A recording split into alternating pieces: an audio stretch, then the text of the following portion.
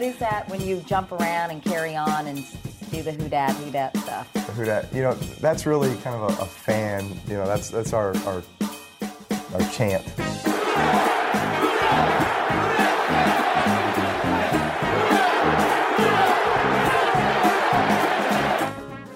Duncan Holder Podcast back at you. Larry Holder, Jeff Duncan here on the Athletics Podcast Network. Appreciate the loyal listenership. Of course, you could do so in a multitude of ways. TheAthletic.com/Duncan Holder. 40% off of your first year annual subscription. Get all of our podcasts, whether it's our pod, NFL pods, Premier League pods, you name it. And of course, all of our written work all across New Orleans, all across the country, all across the world. You can do that. TheAthletic.com/Duncan Holder.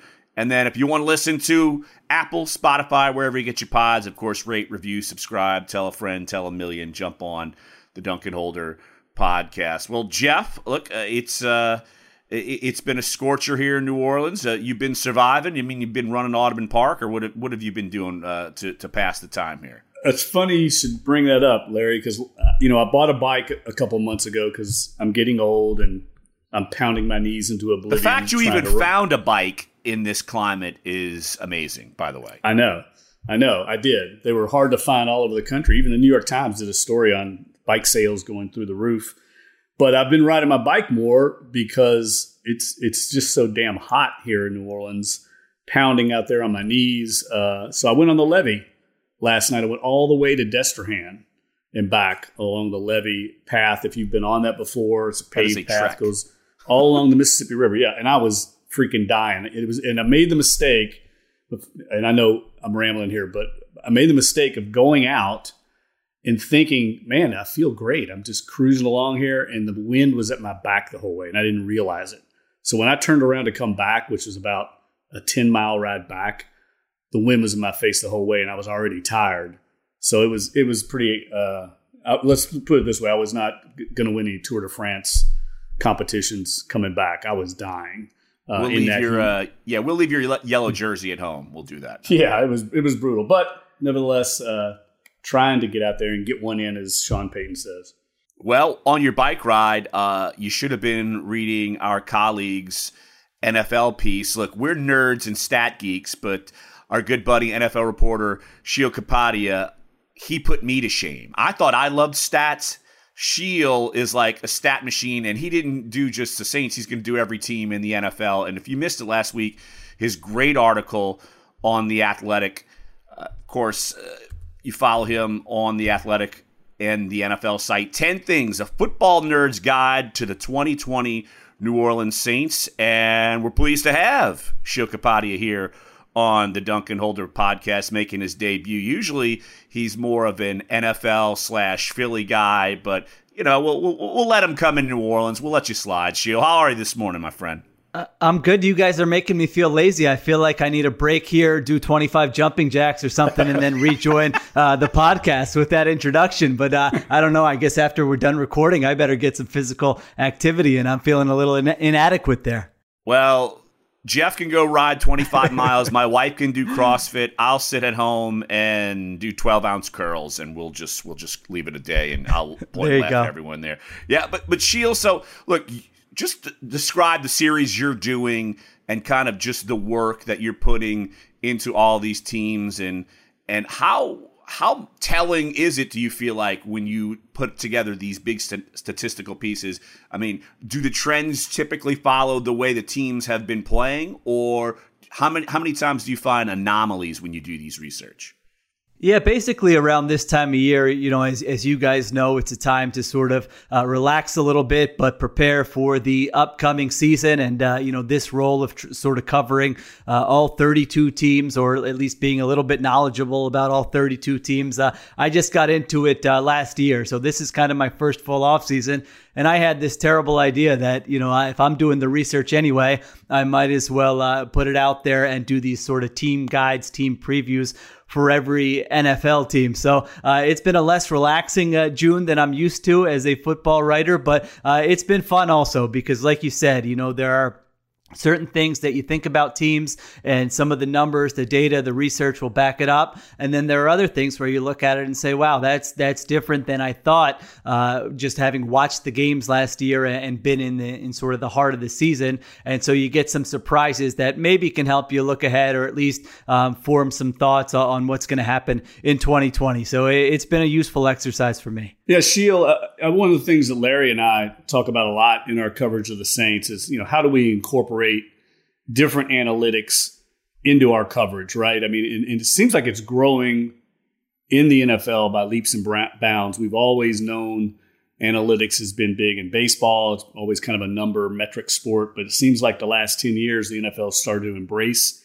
analytics more. I'm curious, which ones do you find yourself leaning on more than others? Are there sites for our listeners that might be, more beneficial for them to go to? And, which it just seems like there's been an explosion in the last few years. And I myself, as someone that's covered the league for a while, finds myself kind of overwhelmed as which ones to turn to. Yeah, I think the big one, the ones I look at are sort of efficiency against what you would call counting stats. So, when you're watching an NFL game, a lot of times they'll say, all right, the Saints are whatever, 14th, ranked 14th in defense. They're giving up 375 yards per game. Well, that to me is not going to be very telling, and so the big thing that I looked at for these pieces, it's a stat called EPA, which is expected points added. And, we don't need to get into the weeds, but the basic idea is that, a 1 yard run on 4th and 1 is very different than a 1 yard run on 3rd and 20. Those should not be counted the same. One of them is definitely a success. It keeps your drive alive. You're really happy with the result. The other one is, really a meaningless 1 yard gain, and you're punting afterwards. So that's the sort of big premise around the stats that I like to look at, the numbers I used for this piece. And in terms of, where listeners can look at some of that stuff, Football Outsiders is a site that's been around for a long time, I think has grown in popularity. And basically, they'll give you rankings each week of the best offenses, the best defenses, and really put it into context where it's not just, hey, this team is averaging this many yards per game or even points per game. I did a piece on the Tampa Bay Buccaneers that posted on The Athletic today. And if you look at sort of the traditional stats with them in terms of points per game and yards per game for their defense last year, they were bad. They were mediocre or below average. Well, Jameis Winston was turning the ball over more than any other quarterback. So their defense is going on the field more than any other team. They're facing more possessions. A lot of times they're backed up in the red zone as soon as they get on the field. And so those numbers really weren't telling. They actually were a pretty good defense last year when you adjust for a lot of these things. So those are some of the things that I like to look at. Sheil, not to put you on the spot, but I'm totally putting you on the spot, even though you've done statistics for most of the league, if not all the league by now, and then now you're churning them out. Of the Saints, what maybe 1 or 2 or 3 statistics, whether it was on the positive side or the negative side of the story that you published last week at The Athletic, maybe either surprised you, exceeded what you thought maybe the Saints were, or were worse than maybe what you thought the Saints were? One of the big ones that stuck out to me was sort of their offensive line performance in pass protection. I had always assumed and thought that this was one of the best offensive lines in football. And if you look at the run blocking metrics, they absolutely were. I think they were the best run blocking team in the NFL. But when it came to pass protection, it was a different story. ESPN sort of unveiled this stat, I think it was a couple of years ago, that it called pass block win rate. And basically the idea was, how can we kind of just control for, is the blocking holding up for 2.5 seconds? Typically that's enough time for a quarterback to, maybe get to his second read, find a receiver, get rid of the football. So it kind of set that as the threshold and said, how often is the pass protection holding up for 2.5 seconds? And the Saints ranked 25th in that metric, which was surprising to me. I thought they would be higher, but digging into the numbers a little bit more, you really find that, we all know Drew Brees gets rid of the football quickly, but it's really dramatic, the effect he has on an offensive line. I mean, he was sacked or hit the lowest percentage of any starting quarterback in the NFL. And a lot of that was just because of how often he was getting rid of the football, quickly. I think it was around 47% of his dropbacks. He was getting rid of the football in 2.5 seconds or less. So, the point is he's really making life so much easier for his offensive line where, they don't have to block for a long time. They know where he's going to be in the pocket. He's not going to roll out, try to make plays outside of the structure of the play call. And that really helps the offensive line. So to me, it's fascinating looking ahead to 2020 just because, if you're assuming Jameis Winston's going to come in and be the backup, he's a different type of quarterback and he might be someone who would be, the pass protection, the offensive line. If Winston had to play 3 or 4 games, you might say, wow, the offensive line's blocking is not as good as we might have thought it was. So that was definitely one thing that stood out to me. Yeah, following up on that, Sheil, you had a great metric statistic about the running game and pointed out there's one of these metrics about, I guess it's league adjusted line yards, which measures run blocking. And the Saints were the best in the league in that regard. But once the running backs got to the second level, the running backs being Alvin Kamara, Latavius Murray, the primary ball carriers, they were only 11th in the league in second level yards and 15th in open field yards. So what you're saying is the line basically was blocking pretty well initially, but when it came down to the backs making those plays, they were just kind of in the middle of the pack. Yeah, that's exactly right. This is another stat from Football Outsiders, and basically they say, what is the offensive line responsible for, and what is the back responsible for? I mean, this is a huge question in NFL circles when teams determine it, and obviously this really factors in with the Saints. How valuable is a running back? Can we put a different guy back there who's not going to cost as much? Should we be using those resources elsewhere on the roster, or is this really a difference-making running back that if we were to put in a backup, it would be a huge difference? And for the Saints last year, a lot of their yards, if you look at it sort of in that 4 yards from the line of scrimmage, their offensive line did a great job. But, second level, I forget exactly how they quantify it. I think it's maybe 5 and 10 yards past the line of scrimmage. And then open field, once you're 11 yards down past the line of scrimmage, the offensive line isn't doing anything except for really watching at that point. So that all comes down to, it can come down to, are your wide receivers blocking? But a lot of it is, how good is your running back? Can he make people miss? Can he break tackles? Can he run away from defenders? And so for the Saints last year, they were very strong with their run blocking. They were okay in terms of second level yards when maybe you get to a linebacker, have to break a tackle, make somebody miss. And they were a little bit worse, but still about mediocre in the open field. So yeah, the conclusions are just what you said there in terms of how their running game shook out last year. Sheil, of course, Drew Brees, 41 years old. He's the second youngest quarterback in the NFC South, which is amazing to hear now, with Tom Brady being 43. But you did a few categories on Drew Brees, and I also did a story that came out last week just about Drew Brees. And a lot of these metrics and statistics that we're showing, he is still either near or the top of the league at a lot of these statistics. And yet, of course, people are banging the drum down here. Drew Brees, his arm strength, it's gone. Might as well detach his arm, all these crazy things. And I do feel like, though, that even if Drew Brees, and I think the metrics show that, even if he does have a weakened arm, which, I mean, Mother Nature would tell you, at 41, it's probably not the same as it was at 25. And yet he still be able to be one of, if not the best quarterbacks in a lot of these categories. Kind of some of the statistics that you see that kind of proves that, and then what are some of the statistics that and metrics that you've researched with Drew Brees that should be of concern to the Saints going into the season? Yeah, he's just so efficient. I mean, this is a level of efficiency that we've really never seen in the NFL, where your quarterback is completing, 73, 74% of his pass attempts and just has such a superb knowledge of where the ball should go and putting it in the right place, all these different types of things. I mean, 20 years ago,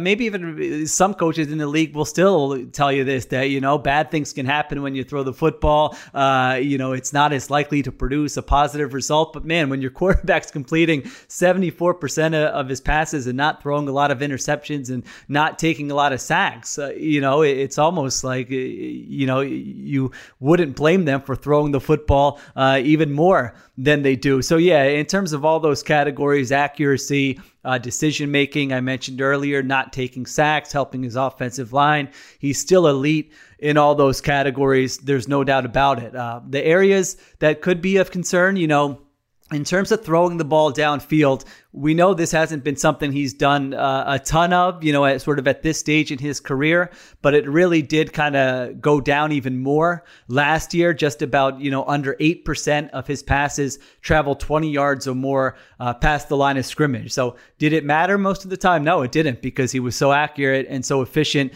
in sort of the short and intermediate part of the field. And, his accuracy was still good downfield. He just didn't throw it downfield as much. So, that's one area to keep an eye on. Defenses have known this, so I'm hesitant to say defenses can, scheme up against the Saints in a certain way where they know they don't have to cover the deep part of the field, because they've known this and they still haven't been able to do much about it. I mean, the Saints have still been moving the football up and down the field. One other category that I thought was interesting was, I looked at sort of when the games are, score neutral, I called them. So it's, you look at win probabilities, and each team has at least a 20% chance of winning the game. So, you take out situations where there's 6 minutes left and, one team is up by 3 scores, those types of situations. If you remove those situations, then Drew Brees' numbers were not as good if you kind of isolate just those competitive situations. He actually ranked 13th in those spots. So what I found out digging a little deeper is that his numbers did get padded, did get bumped a little bit in games where the Saints had a big lead and were just sort of piling it on. He did kind of bump his numbers up a little bit in those categories. A major concern? No, obviously. I mean, they did enough to get the lead. So he was a big part of that, but just something to kind of keep an eye on, where if you say, well, is he slipping a little bit? Maybe you could point to that a little bit. Sheil, one of the great nuanced stats that you have in here is quarterback avoiding negative plays. And Larry and I have said this over the years, that we wish there was more importance placed on that exact measure of a quarterback, avoiding negative plays. We're caught up in this fantasy football world, right, where we measure the positive plays, yards, touchdown passes. But part of playing quarterback is keeping your team in the right down and distance, avoiding sacks. And sometimes I find it difficult to measure that. The blitz comes clean, Brees sees it, he avoids it, throws the ball away. It counts as a negative play, as an incompletion, but it's actually a positive play by every coach that coaches the game. And you point out that Brees avoided negative plays more than any quarterback in the league. Just 4% of his dropbacks resulted in a sack, fumble, or interception. Could you kind of expound on that a little bit? Because I do think that's one of the reasons why Larry and I have argued that Brees is somewhat underrated, is because not enough people appreciate this ability to keep his team in the right down and distance.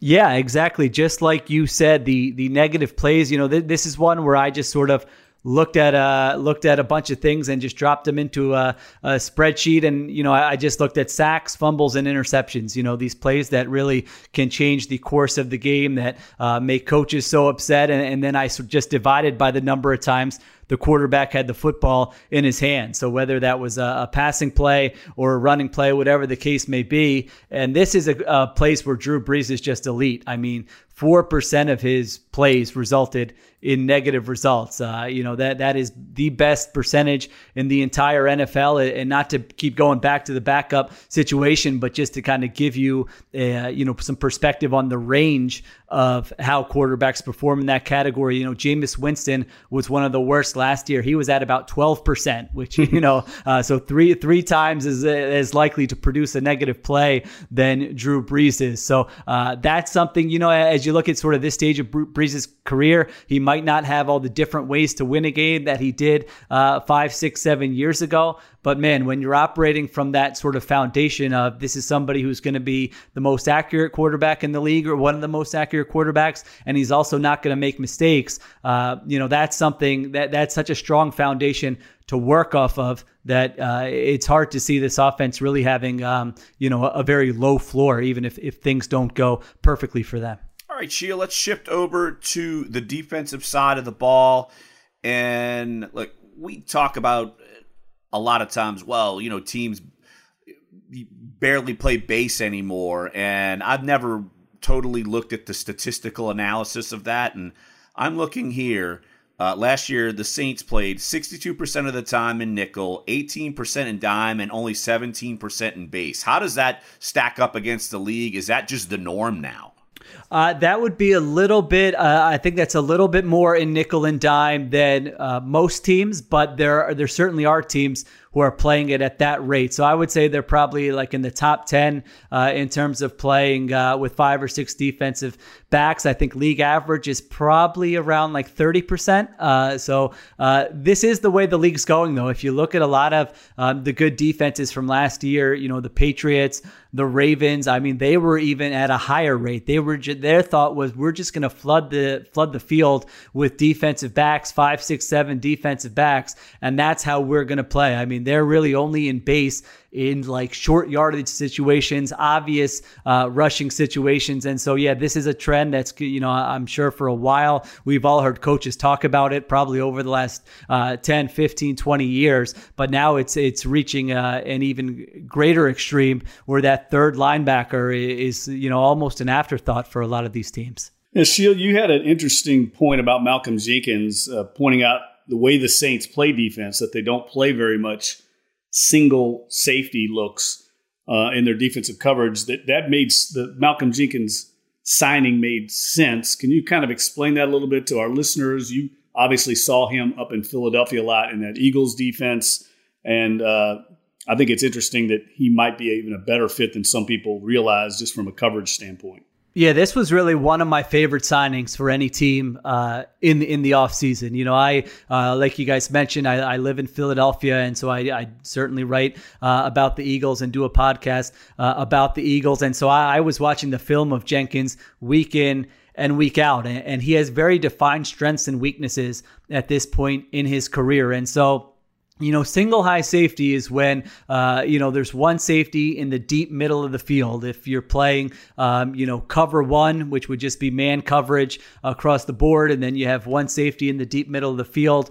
Or if you're playing cover 3, if you remember those great Seahawks teams with the Legion of Boom, that was their coverage where it was zone coverage, but they just had one deep safety, and that was Earl Thomas. So, that safety has to be able to cover a lot of range sideline to sideline. And so, some defensive coordinators play that way because you can put your other safety in the box and be better against the run, have more run support. And then other defensive coordinators prefer to play more 2 deep safety looks where, you're splitting that deep part of the field with 2 safeties. And so it's less ground for them to have to cover. And so, the Saints did not play a lot with, just one deep single high safety last year. They played that at a pretty low rate compared to the rest of the teams in the NFL. I mean, really every team is going to play that a certain percentage, but in terms of comparison to the rest of the NFL, it was fairly low. And I think that's what you don't want Malcolm Jenkins doing at this point in his career. You don't want him playing that deep middle part of the field where he has to have, really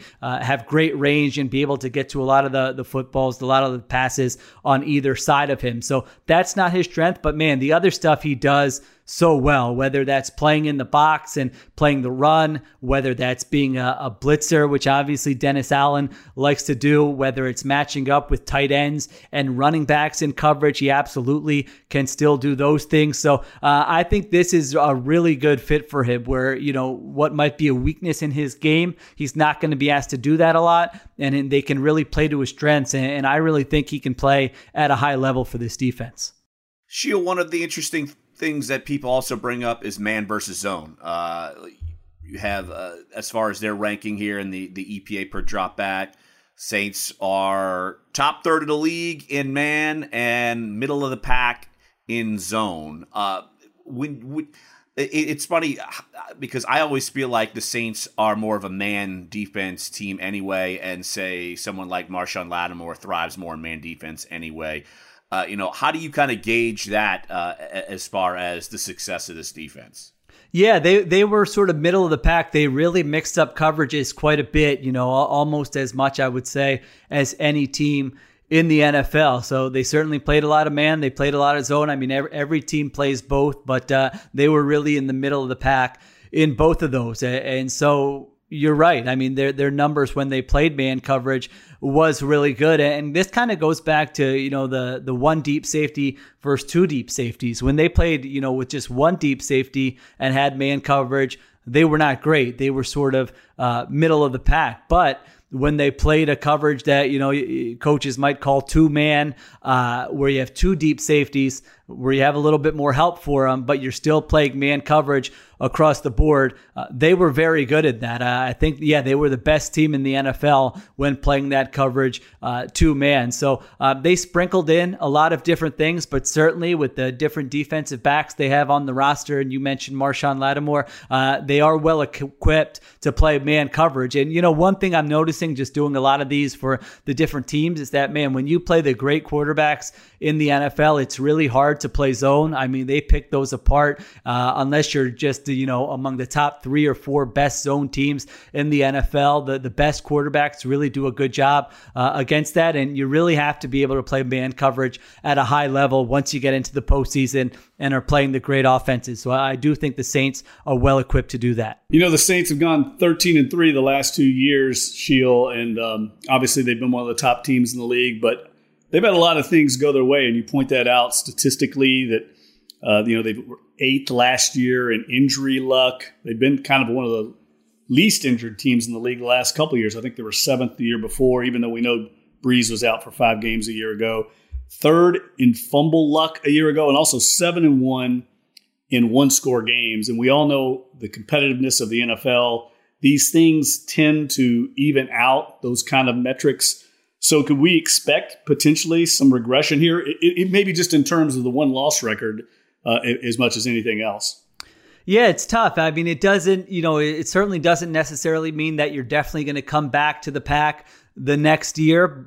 Each year is sort of isolated and on its own, but it does mean that a lot of things really went their way last year. I mean, they were a very good team. There's no doubt about it. Injury luck is always a tough one for me. It's hard to know. Do some training staffs have an edge over other ones? Are the way coaches practice their players and maybe ease up or don't ease up? Are they giving themselves an edge? These are things that every organization is really looking into and trying to find an edge. And obviously, if you have a younger roster versus an older roster, you're going to have better injury luck. So that's one that's always tough.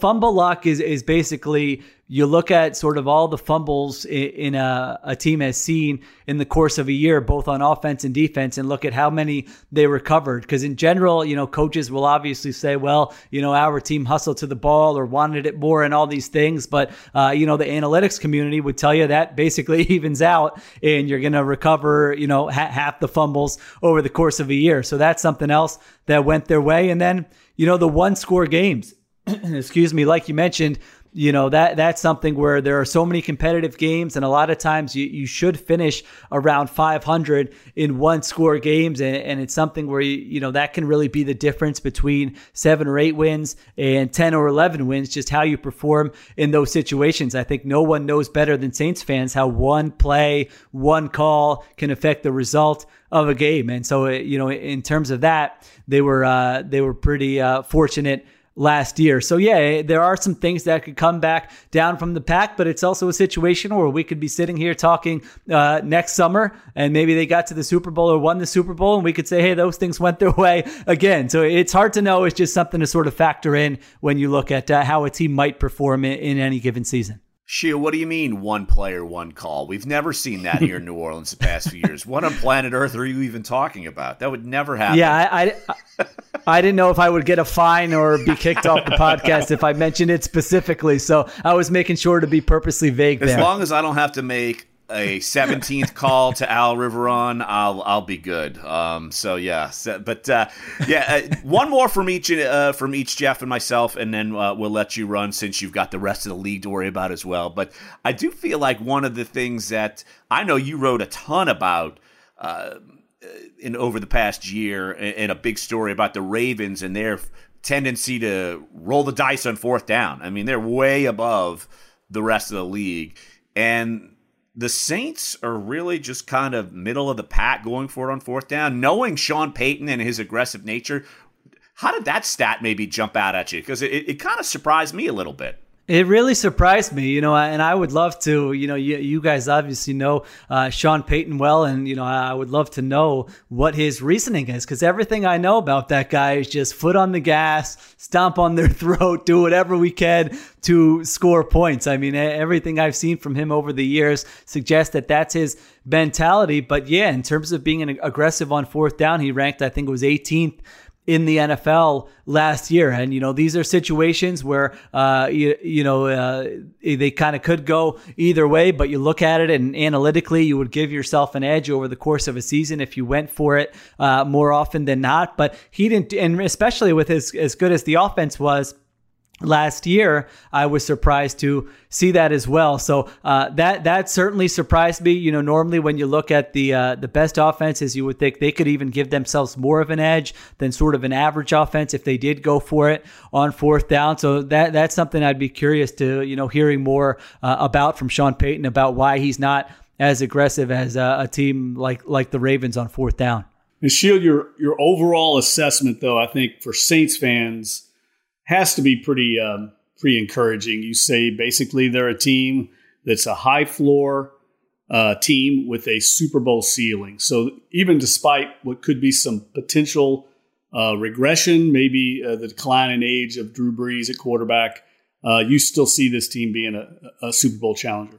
Yeah, and I think this unique offseason that we've had, I feel like they're, one of the teams that's really going to benefit from it. When you look at continuity with coach and quarterback, I mean, who's got it better than the Saints there? So I think that's certainly going to help them, even if they regress a little bit in the categories we mentioned. I still have a hard time, barring just terrible injury luck or Drew Brees having a season-ending injury. It's really hard to see them not making the postseason. It's just a matter of sort of that ceiling. Can they, get back to a Super Bowl for the second time with Brees and Payton? I think one thing really working in their favor is the Emmanuel Sanders signing. If you look at it last year, just by some of the metrics in this piece, Ted Ginn and Traquan Smith were among the least efficient wide receivers in the NFL. So I think if Emmanuel Sanders can really give them something as a second wide receiver and, you get a healthier Alvin Kamara, I mean, there's absolutely a path you can paint for this team where it gets to the Super Bowl and even wins the Super Bowl. I would think they would have to be among the 4 or 5 favorites in the NFL.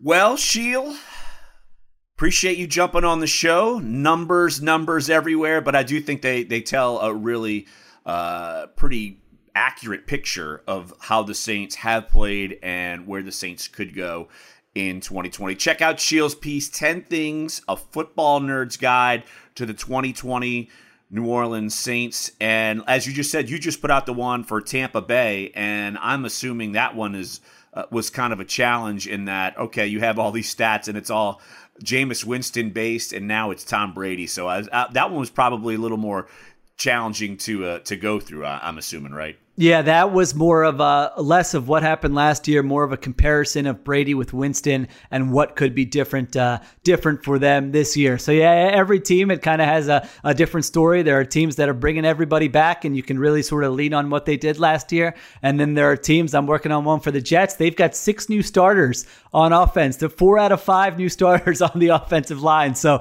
it's kind of fascinating to see the different states of each of these organizations. Well, Sheil, we really appreciate you jumping on the show, buddy, and keep us educated, my friend. Thanks for having me, guys. Enjoyed it. Got it. That's all right, NFL. Sheil, get out there and do some push-ups and sit-ups and stuff after you get done. There you go. I'm about to work up a sweat in 5 minutes There here. you go. All right, that's Sheil Kapadia, NFL reporter here, does a fantastic job for us at The Athletic. Go check out all of his coverage on the NFL side. And, of course, again, 10 Things, a football nerd's guide to the 2020 New Orleans Saints. So that's going to wrap up this edition of the Duncan Holder Podcast. I want to thank our incredible producer, Danielle, as always, for putting up with our shenanigans. And again, Apple, Spotify, wherever you get your podcasts, rate, review, subscribe, get on board the Duncan Holder Podcast. So for Jeff Duncan, I am Larry Holder. Thanks for listening once again to the Duncan Holder Podcast here on the Athletics Podcast Network.